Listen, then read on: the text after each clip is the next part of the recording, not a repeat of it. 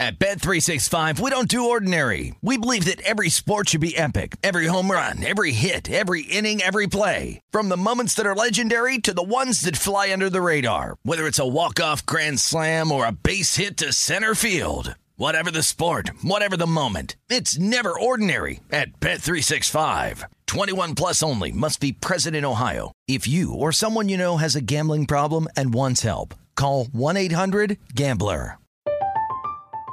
I'm Katya Adler, host of The Global Story. Over the last 25 years, I've covered conflicts in the Middle East, political and economic crises in Europe, drug cartels in Mexico. Now I'm covering the stories behind the news all over the world in conversation with those who break it. Join me Monday to Friday to find out what's happening, why, and what it all means. Follow The Global Story from the BBC wherever you listen to podcasts. This is The Run Line, VSiN's premier baseball betting show. With Adam Burke, here's Ben Wilson. We welcome you back in. It is hour number 2 of The Run Line. Hard to believe we've been doing this show, Adam, every single Sunday night. Also, shout out to Josh Towers, who's had a big role in this show every single Sunday night here since April. Basically, I think it was April 6th was our first show. And here we are, halfway stretch, technically a little more than the halfway stretch, but it is the All-Star break, and we've got a lot of topics to get to still here in hour number 2. By the way, MLB draft first round tonight, and in yet another installment of guy that is drafted that makes us feel very old. The son of Carl Crawford, Justin Crawford, drafted 17th by the Philadelphia Phillies, actually a local Las Vegas product. So that's cool to see. Carl Crawford, you view as very underrated. Yeah, Carl Crawford was a real good player, and in fact, I see the resemblance between Carl Crawford and his son here. One of the best. Absolutely. Yes. There's no questioning that he's Carl Crawford's son.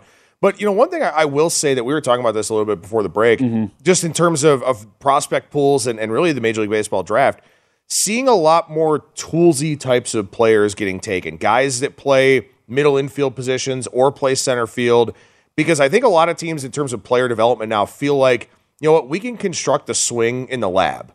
We can use all the data that we have, all the TrackMan and Hawkeye and all these different types of things that we have to really perfect a player, but we want athleticism. We want raw ability.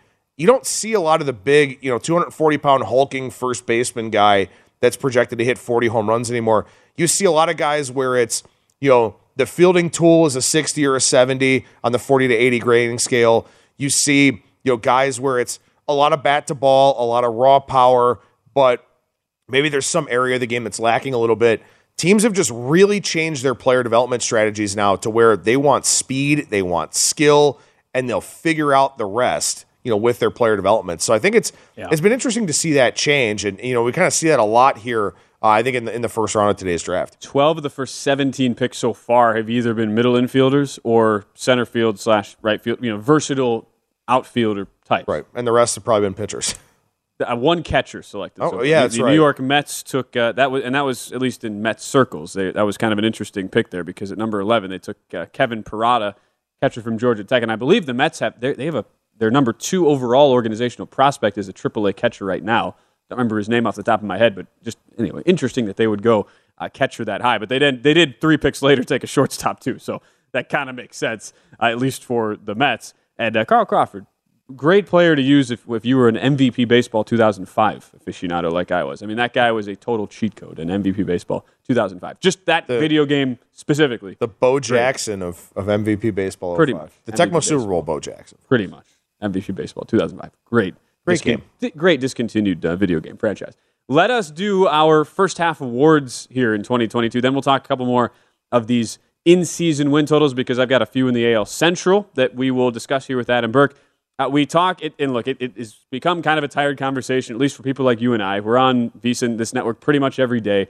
The whole AL MVP discussion, it has become a bit obtuse, at least in my opinion, where we've kind of said all we can say. It kind of comes down to now, at least if you're betting this, right?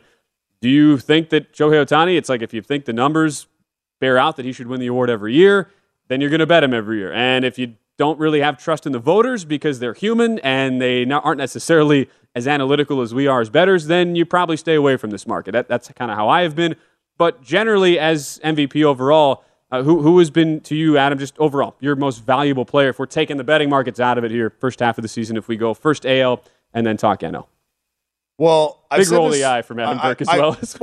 I've said this before on the show, and this will continue to be the case until he's no longer playing both ways. Shohei Ohtani is the MVP every single year. He does something that nobody else can do, and he's very good at hitting and pitching.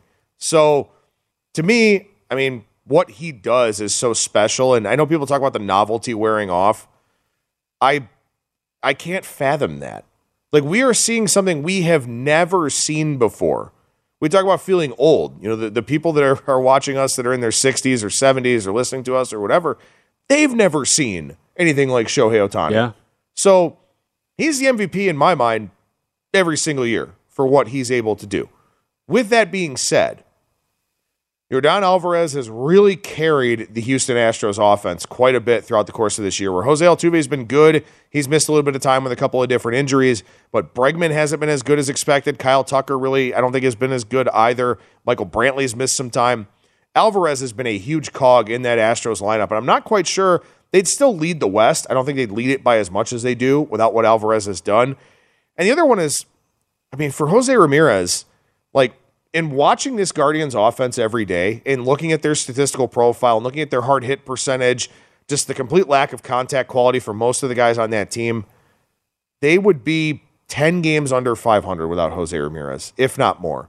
So I've always said that we need to have a difference between most valuable and most outstanding, because the level of value that a player provides to his team is different than being the best player in baseball. No doubt. So that's my soapbox on it. I like how we're going soapbox here. Let me just say, and nothing for me really to add again on the AL MVP side. I certainly completely agree with you. I mean, look, what Aaron Judge is doing is 33 home runs. When a guy is on a near 60 home run pace, and you have kind of been that figurehead atop of a team that is on a near 115 win pace. I don't know how you can look at that. And if you're kind of doing the differentiation between most valuable and overall best player in baseball. I mean, Judge, it's kind of hard not to look at him. Again, if we're throwing out the whole, okay, we can establish that Ohtani, by virtue of being this incredible two-way player, is automatically that guy. I would at least, though, on the NL side, make a case for Austin Riley, and I would more look at it as, and the guy, he's 10th in WRC plus among major league qualified hitters, third in the National League, and a guy who, I certainly respect everything Paul Goldschmidt has done, but as we've talked about, the reality is that is a pretty deep lineup that has had no issues with hitting top to bottom all season, and it's still a Cardinal team that finds themselves just barely over 500, is not even is certainly right now in the wild card race, but still is a dog to even come out of that division. Manny Machado has gone ice cold recently and is part of a general Padre team that, if there's anything we've learned about San Diego over the past month, Adam, it's that they could really use a Fernando Tatis in the lineup, which I think that kind of disqualifies Machado, even though he's had, again, really good stretches. And you look then at Freddie Freeman, by the way, second in NLWRC plus. Again, very loaded lineup. There are three different guys in that lineup who have been able to support a Dodgers team basically this entire time.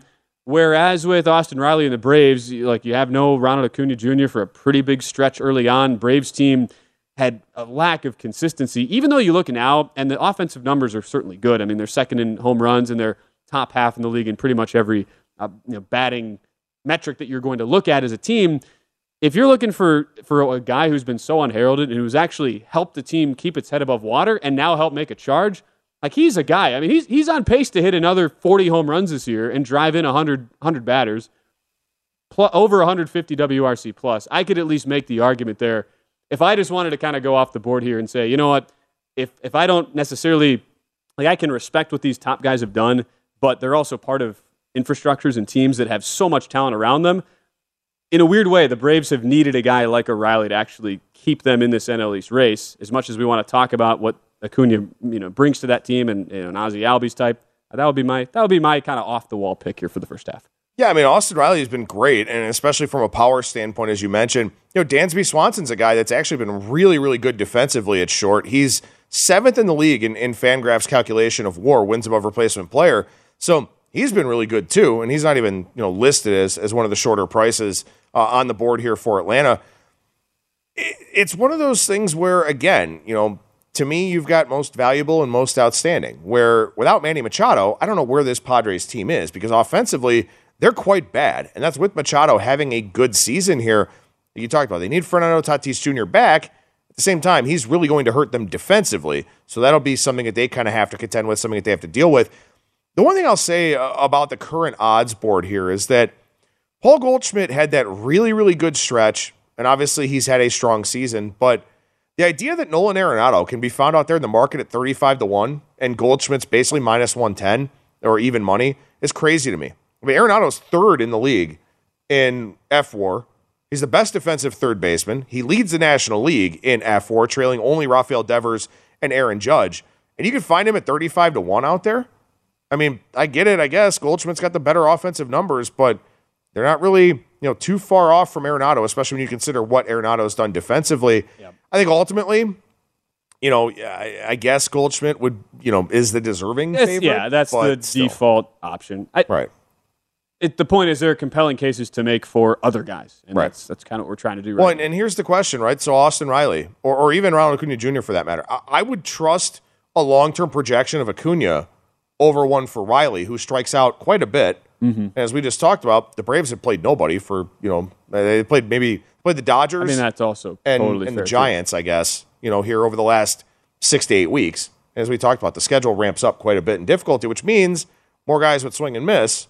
So Riley's numbers probably are going to fall back a little bit here, I would think. But also, too, the exercise as well. You look at how, for a lot of these books, as soon as a guy goes on a heater and the odds come down, there's not much incentive there for the book to push the odds back up to a fair price. So you kind of end up seeing these longer shots at this point. Certainly, from a value perspective, they deserve to be shorter. And, should the gap between Goldschmidt and Arenado be from 30-1 to minus 110? Definitely not. It's kind of the reality of how these overall odds boards look throughout the entire season. We'll do also on the other side here, we're going to talk real or fake, but also want to get your thoughts on the 3 AL Central teams who've got a shot to win this division. We've had the division. I feel like we've had the division discussion. That's probably, you power rank the number of segments we've done on the show, Adam, first half of the year. We've probably talked about the AL Central the most of any single overall divisional race. So we'll kind of mix it up. We'll talk the overall in-season win totals because there are some fascinating ones. Twins 85.5, White Sox 83.5, Guardians 81.5. So start ruminating on that, Adam. We're going to talk about that next. Also get into real or fake. 2 very interesting candidates to discuss at the All-Star break. That is coming up next as we roll on. Final hour of the Run Line here from VSiN, the Sports Betting Network.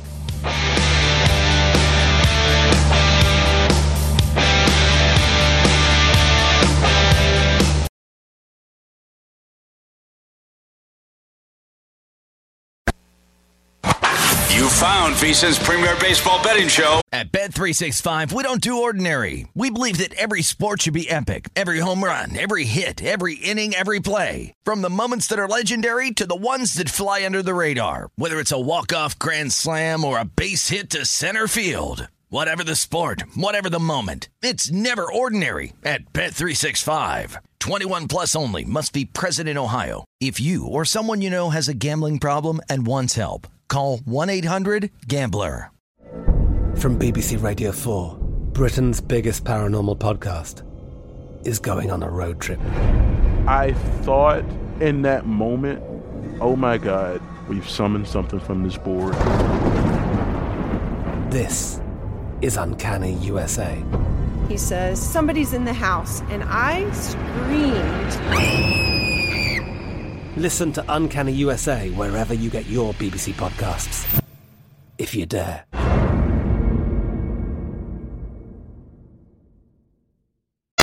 This is the Run Line.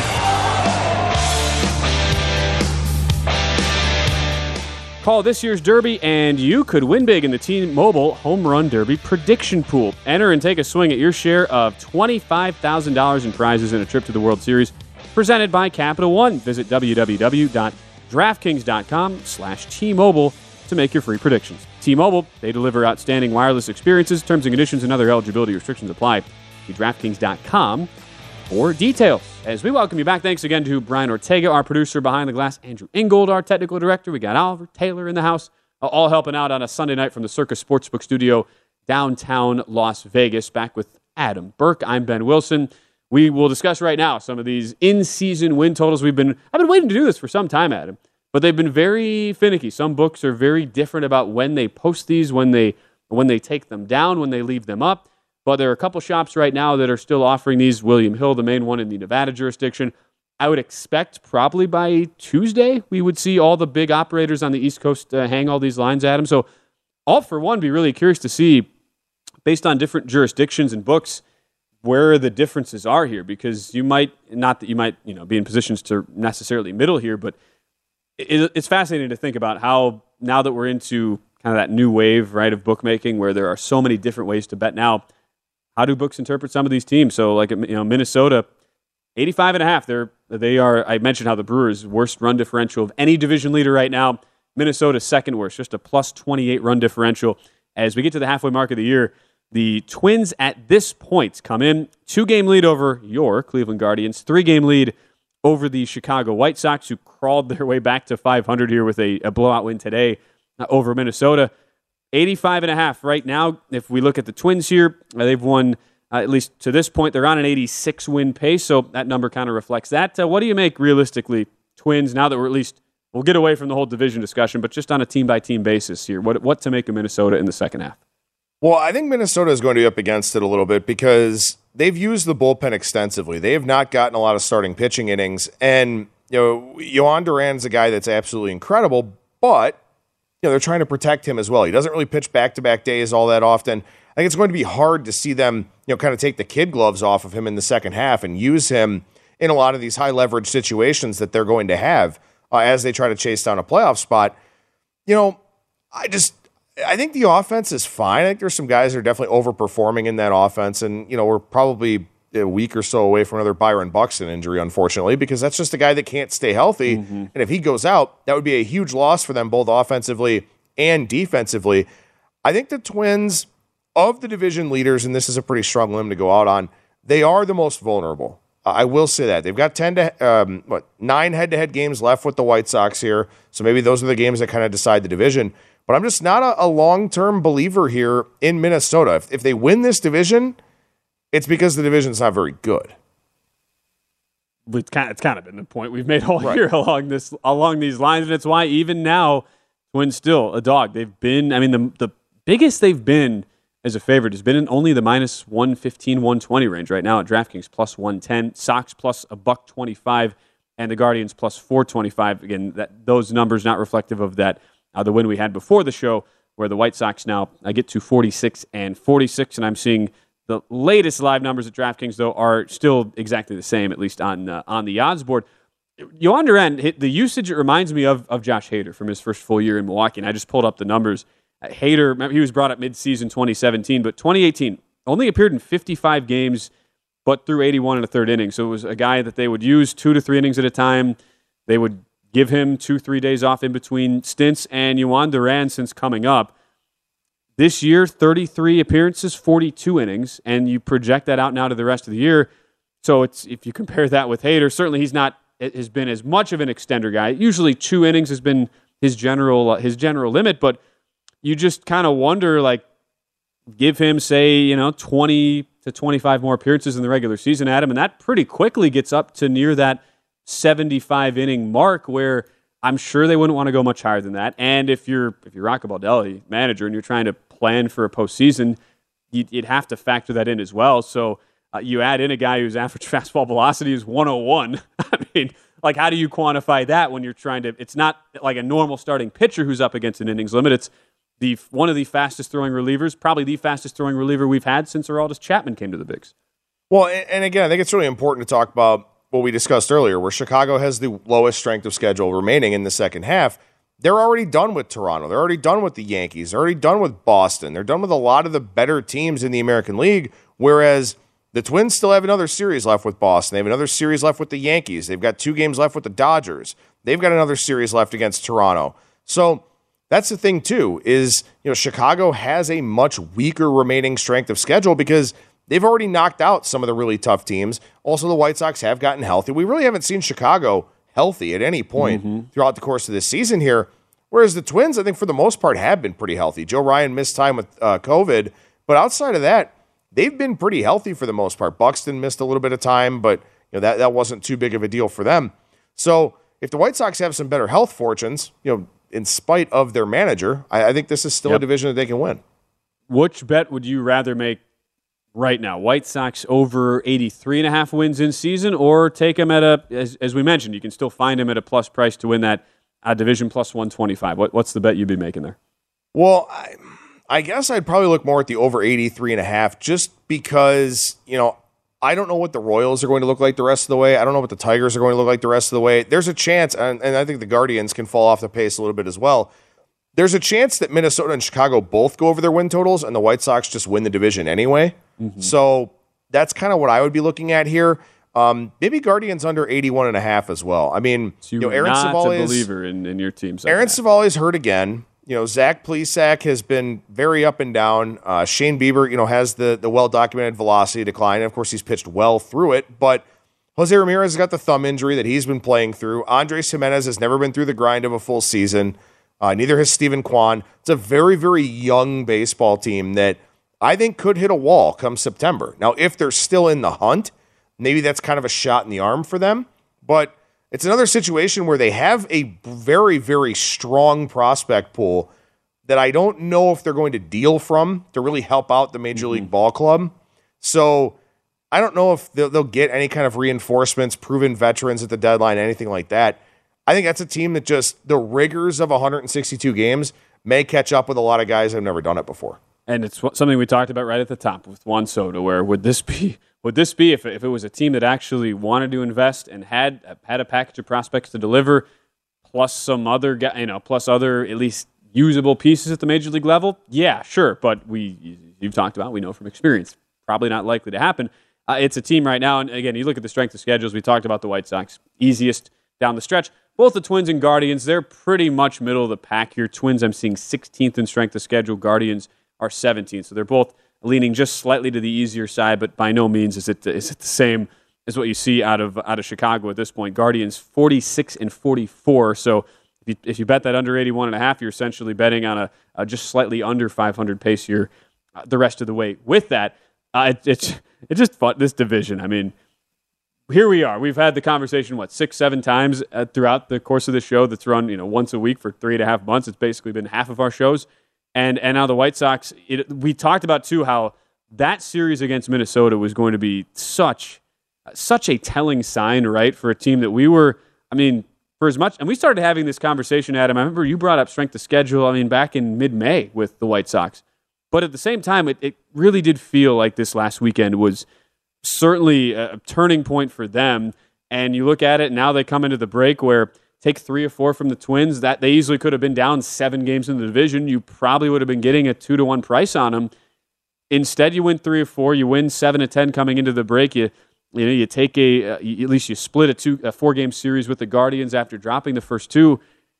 For all the issues we've talked about and all the times we've made fun of Tony La Russa as the manager on the show, is it weird to even suggest this, that this is probably as good as you felt about the White Sox pretty much all year, even though they're 500 in a team that was a $2 division favorite at the start of the year?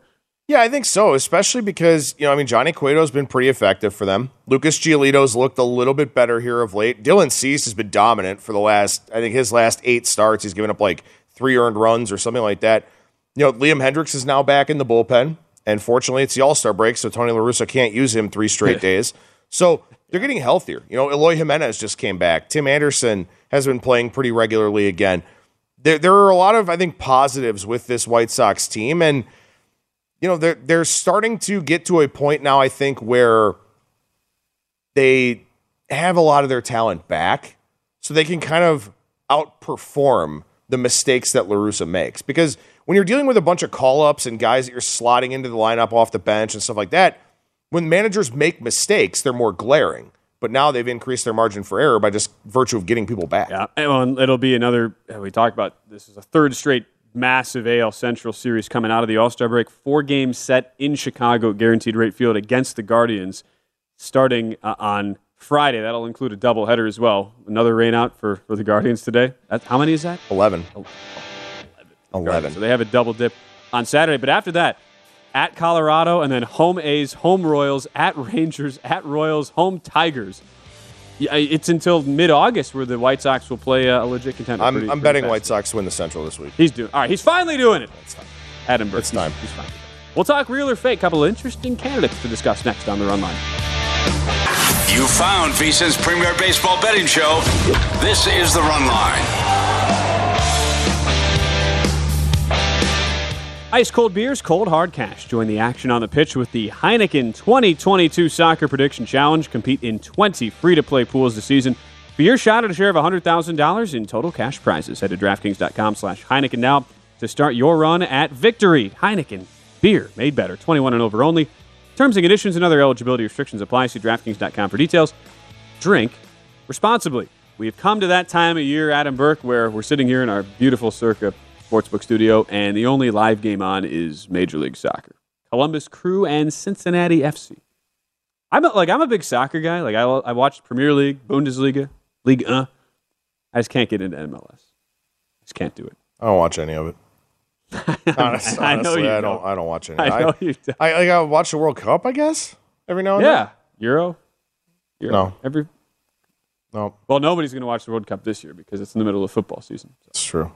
What a shame. We could be handicapping World Cup games right now, but instead the Qataris decided to screw everything up. So for whatever that's worth. Let us talk real or fake, because I've had a lot of fun talking about some of these guys, giving me a new perspective on how to evaluate individual talents. We've done this a lot with pitchers, but I like how we've pivoted a little bit. And I say we. It's basically you, Adam. I mean, you're doing all the work on this.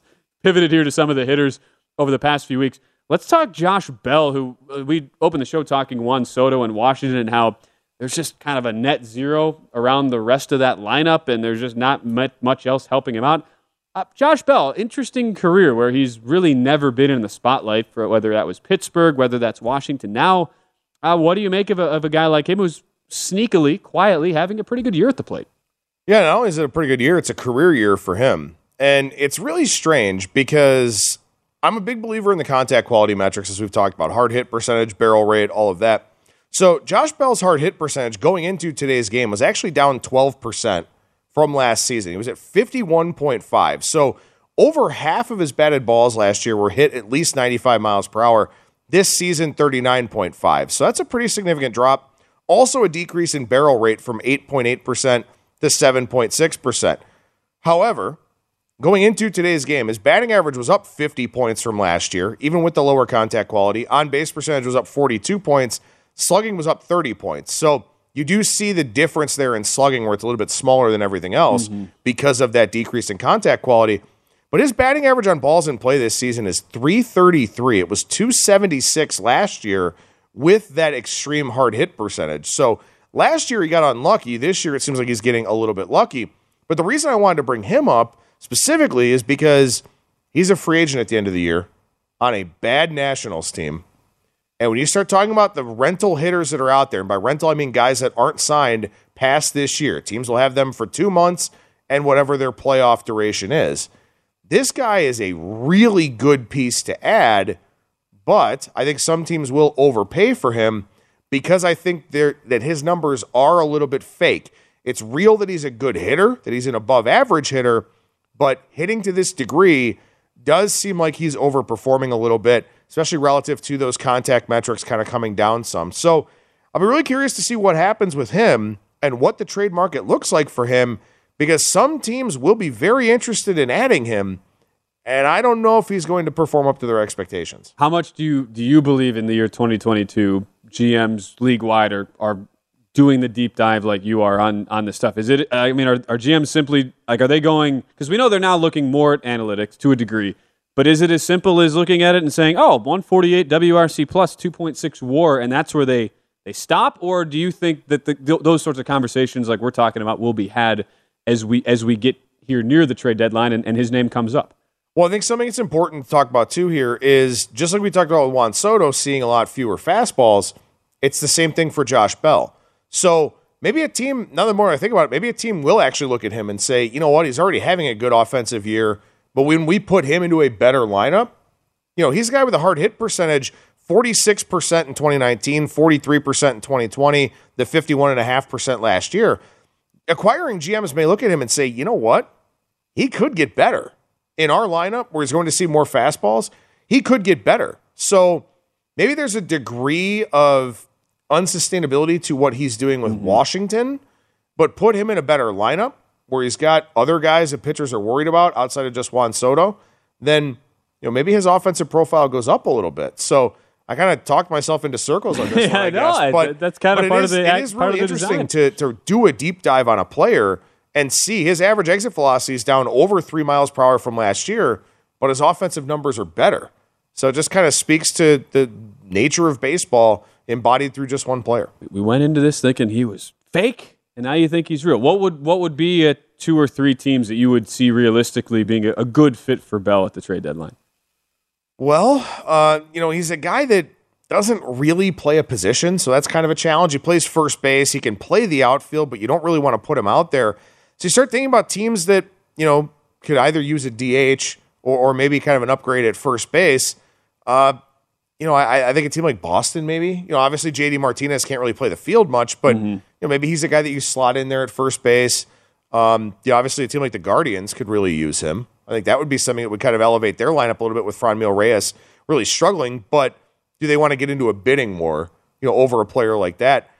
You would know maybe better than I would. Seems like he's a pretty good fit for the Brewers. Who could use any kind of offensive upgrade. I was just thinking about that, and David Stearns. Familiar with the NL Central? He hit the last full year he played in Pittsburgh, only hit 37 homers and drove in 116. So Brewers very familiar with him, and they've been very aggressive, especially going after guys they feel like will translate well into the at times hitter-friendly confines of American Family Field. That park metric has kind of gone back and forth in recent years, but it would fit the bill. And they've also not been afraid of going after guys, even when they're solid at a position where Rowdy Tellez has probably been their most consistent day-to-day performer at a given position at first base, but that hasn't stopped them in the past from stockpiling on different positions. And David Stearns' strategy has always been, we'll just figure it out later. They did that. They've done that in years past. The Willie Adames signing was a great example, and they were already pretty much set at shortstop, and they were like, hey, we love this guy's potential. We want to figure it out. And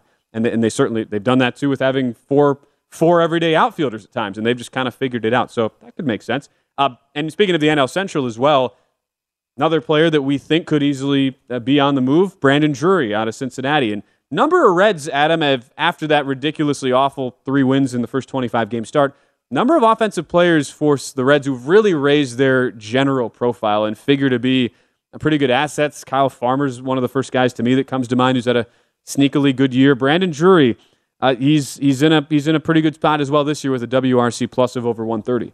Yeah, so Brandon Drury is a really interesting guy because he hasn't been very healthy throughout the course of his career, but this season he's been healthy and he's been extremely productive.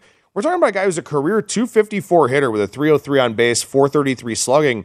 This season, 278 average, 336 on base, 528 slugging, almost a 44% hard hit rate, and almost a 12% barrel rate. Now, the concern with a guy like Drury is he's playing in Cincinnati, and his numbers are significantly better at home.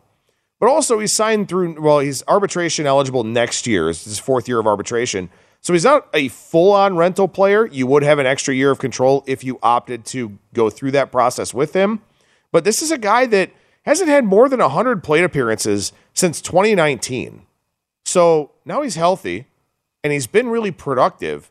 And he's the kind of guy who can play multiple positions. He's a really good fit for a team like Tampa Bay, for example, especially with Wander Franco out now until probably mid-September or so.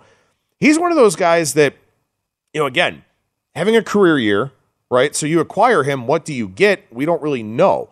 I have to assume that there's a certain degree of fraudulence to what he's done so far, just because he's never done it before, and because you get those big home road splits in terms of park factors. So, his asking price has to be a little bit lower. I'm sure the Reds will ask for the moon, but it has to be a little bit lower because he does have more pedestrian numbers on the road.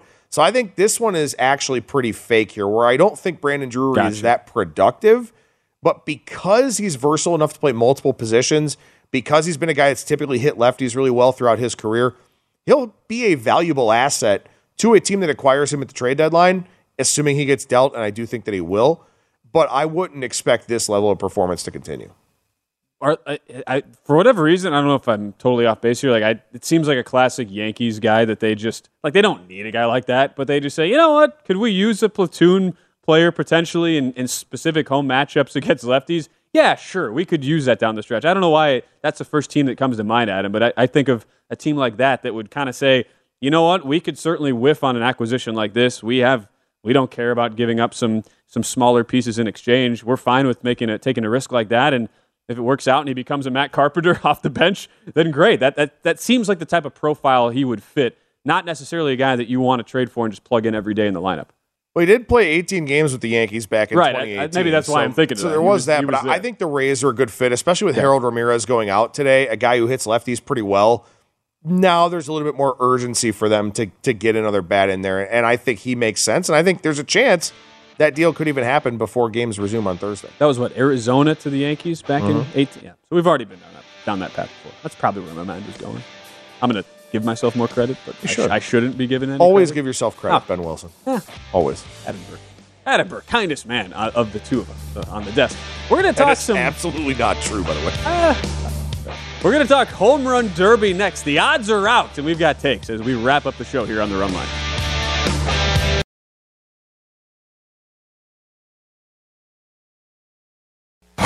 You found VSiN's Premier Baseball. At Bet365, we don't do ordinary. We believe that every sport should be epic. Every home run, every hit, every inning, every play. From the moments that are legendary to the ones that fly under the radar. See for yourself when you sign up today and get $150 in bonus bets when you bet just $5. Whatever the sport, whatever the moment, it's never ordinary at Bet365. 21 plus only. Must be present in Ohio. If you or someone you know has a gambling problem and wants help, call 1-800-GAMBLER. Terms and conditions apply. From BBC Radio 4, Britain's biggest paranormal podcast is going on a road trip. I thought in that moment, oh my God, we've summoned something from this board. This is Uncanny USA. He says, somebody's in the house, and I screamed. Listen to Uncanny USA wherever you get your BBC podcasts, if you dare.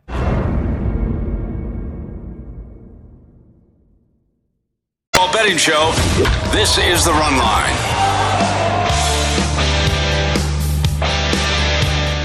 Welcome back in. Final segment of The Run Line here from VSiN, the Sports Betting Network. Back with Adam Burke. I'm Ben Wilson. Let us discuss everybody's favorite event to bet on, especially when there's nothing else to bet on. So naturally, we're gonna go down our degenerate path and look to see if is there any value we kind of like in the Home Run Derby starting tomorrow. Dodger Stadium, the site of the 2022 All-Star Game. You know, I went to a Home Run Derby, 2011. It was my dad's high school graduation gift to me. We sat next to Steve Garvey, who had just been fired amidst remember the summer the whole Frank McCourt divorce thing played out? So all the front office people for the Dodgers were fired because Bud Selig and Major League Baseball took over the team. And we ended up sitting right next to Steve Garvey. It was pretty awesome. My dad was like, I was on Wikipedia on my phone looking up who was Steve Garvey. And my dad he's like, it's funny. At the time, you know what he told me? He said, Ben, he was the Ryan Braun of my generation. Pretty funny comp, because at the time, Ryan Braun was like a 5-time All-Star and very consistent. Just, interesting. Anyway. I, too, have been to a Home Run Derby. 1997, Jacobs Field. Jake. Hometown hero Jim Thome, 0. Oh, really? I had no idea that happened. Him and Nomar Garciaparra both went 0 Who won that year? Tino Martinez. Even though Larry Walker hit more home runs. Oh, that one of those. Yeah. Tino Martinez, Josh Hamilton at Yankee Stadium type deal. The year I was at, Robinson Cano won, and what I remember most, though, was that was when the captains got to pick the teams, and Ricky Weeks was picked by Prince Fielder, fellow teammate. Very controversial selection. They all wanted Justin Upton, the Diamondbacks fans, and Ricky Weeks swung and missed at a pitch, and it was like, I'm wearing all my Brewer stuff, and I was just, can I hide somewhere?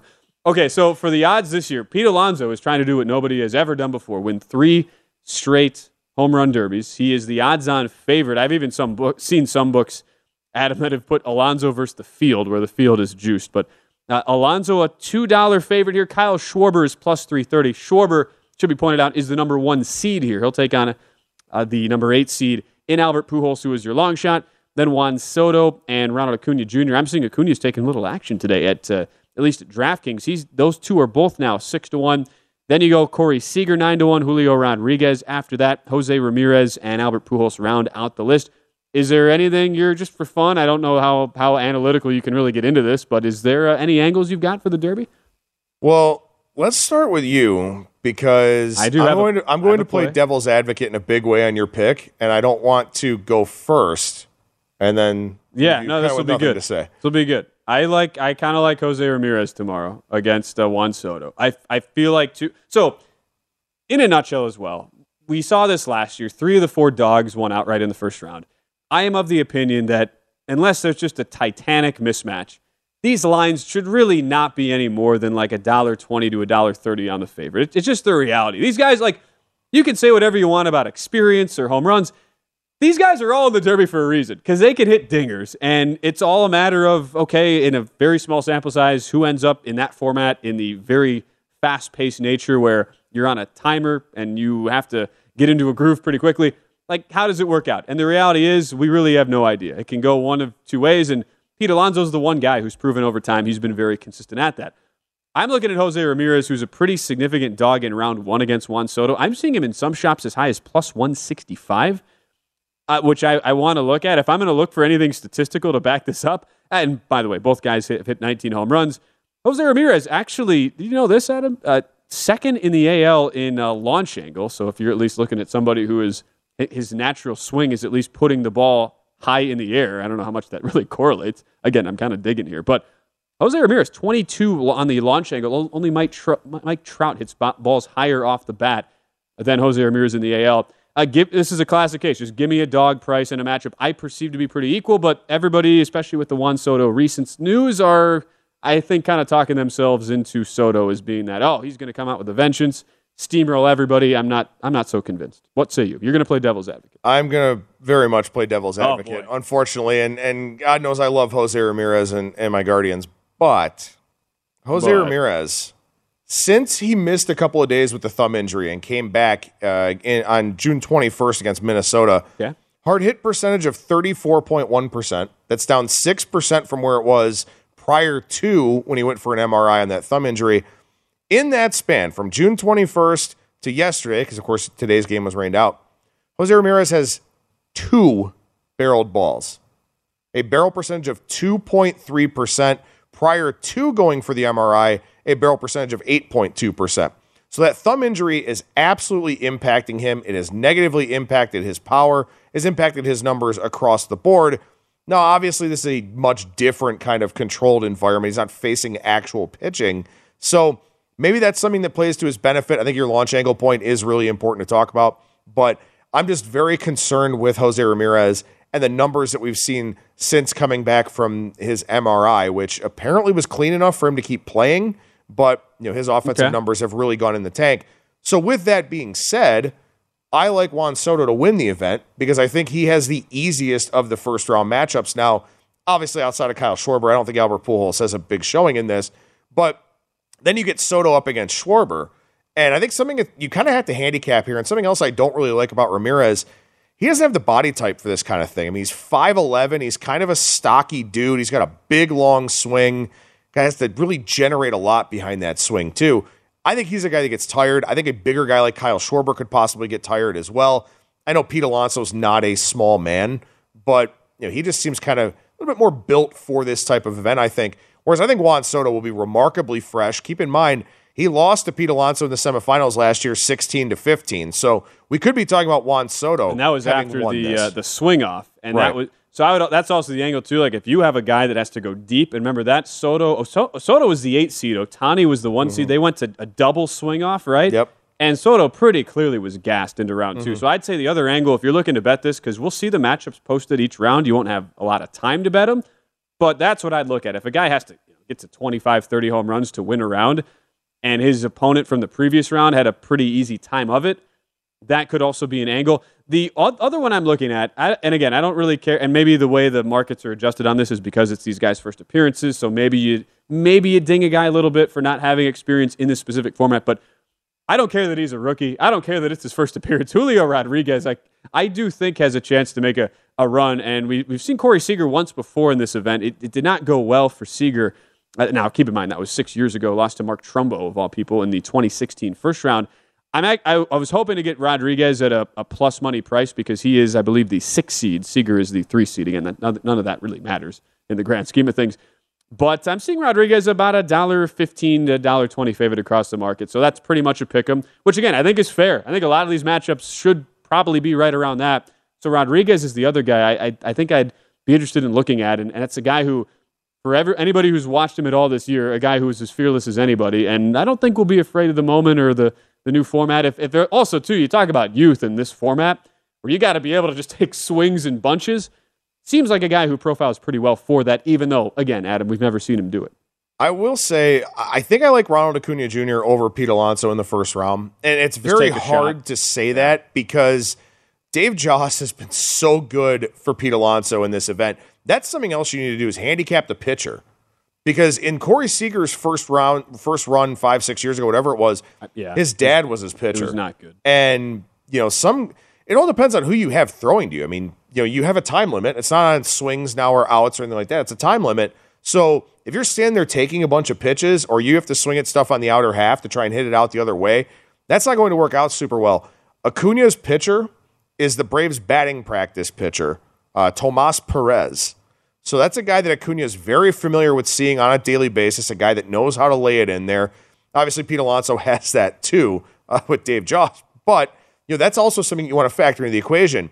Will Corey Seager have his dad as his pitcher again? And back in Dodger Stadium too. Right. Which is and interesting. I think I want to say somebody was having like a minor league hitting coach or something like that pitch to them too. That's really important. Try to find out who's going to pitch to these guys. I mean, there was the one year, I don't remember whose dad it was, but he's like throwing cutters. Like everything's sliding off the end of the bat. Yeah. Sliding off the barrel. That's not how you win this tournament. Right. And the last few years, we've seen very, very prominent hitter parks featured. Now you have Dodger Stadium, pretty neutral venue. Is there anything that would sway your opinion on that based on what we have here, where it is you're not going to get many cheapies at the Dodger Stadium, to say the least. Right. I'm sort of wondering if we see the juiced ball come back. No. So it may not really matter that much. Maybe not. But it may be a good way to get rid of whatever surplus is left of the juiced balls because a lot of them will be souvenirs. So put them all in the bucket. So I haven't made those aren't actual bets in my account. I'm going to do some thinking. But I'll be on Primetime Action tomorrow, which means we'll be sweating the Home Run Derby live, and I will feel obligated to have at least one play in my account, Adam. So you think Soto wins it all? I think Soto. Jorge Mejia, by the way, is pitching to Soto. He's one of his rookie ball hitting coaches. Okay. Probably a guy that's throwing BP quite a bit. Cue me now looking up all these guys and trying to figure out. Absolutely. You have to. If Corey Seager's dad is the pitching coach, then we're pounding Julio Rodriguez tonight. That's all I'm saying. What a great way to end the show, by the way. For Adam Burke, for our producer, Brian Ortega, I'm Ben Wilson saying so long on the run line. It is the Look Ahead with Scott Seidenberg coming your way next here on VSiN, the Sports Betting Network. This summer, the VSiN.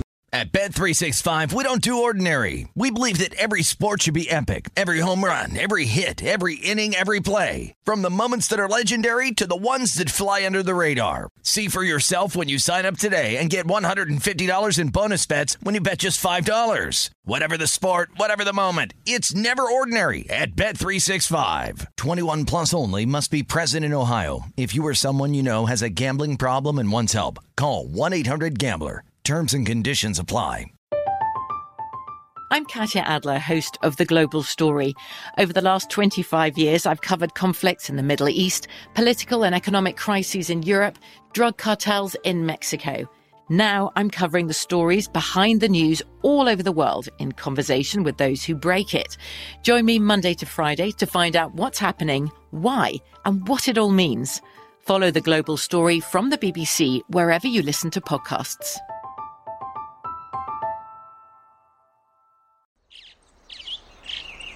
Getting ready to take on spring? Make your first move with the reliable performance and power of Steel battery tools. From hedge trimmers and mowers to string trimmers and more, right now you can save $50 on select battery tool sets. Real Steel. Offer valid on select AK system sets through June 16, 2024. See participating retailer for details. Step into the world of power, loyalty, and luck. I'm gonna make him an offer he can't refuse. With family, cannolis, and spins mean everything. Now, you wanna get mixed up in the family business. Introducing The Godfather at ChumbaCasino.com. Test your luck in the shadowy world of The Godfather slot. Someday, I will call upon you to do a service for me. Play The Godfather, now at ChumbaCasino.com. Welcome to the family. VGW Group. No purchase necessary. Void where prohibited by law. See terms and conditions. 18+.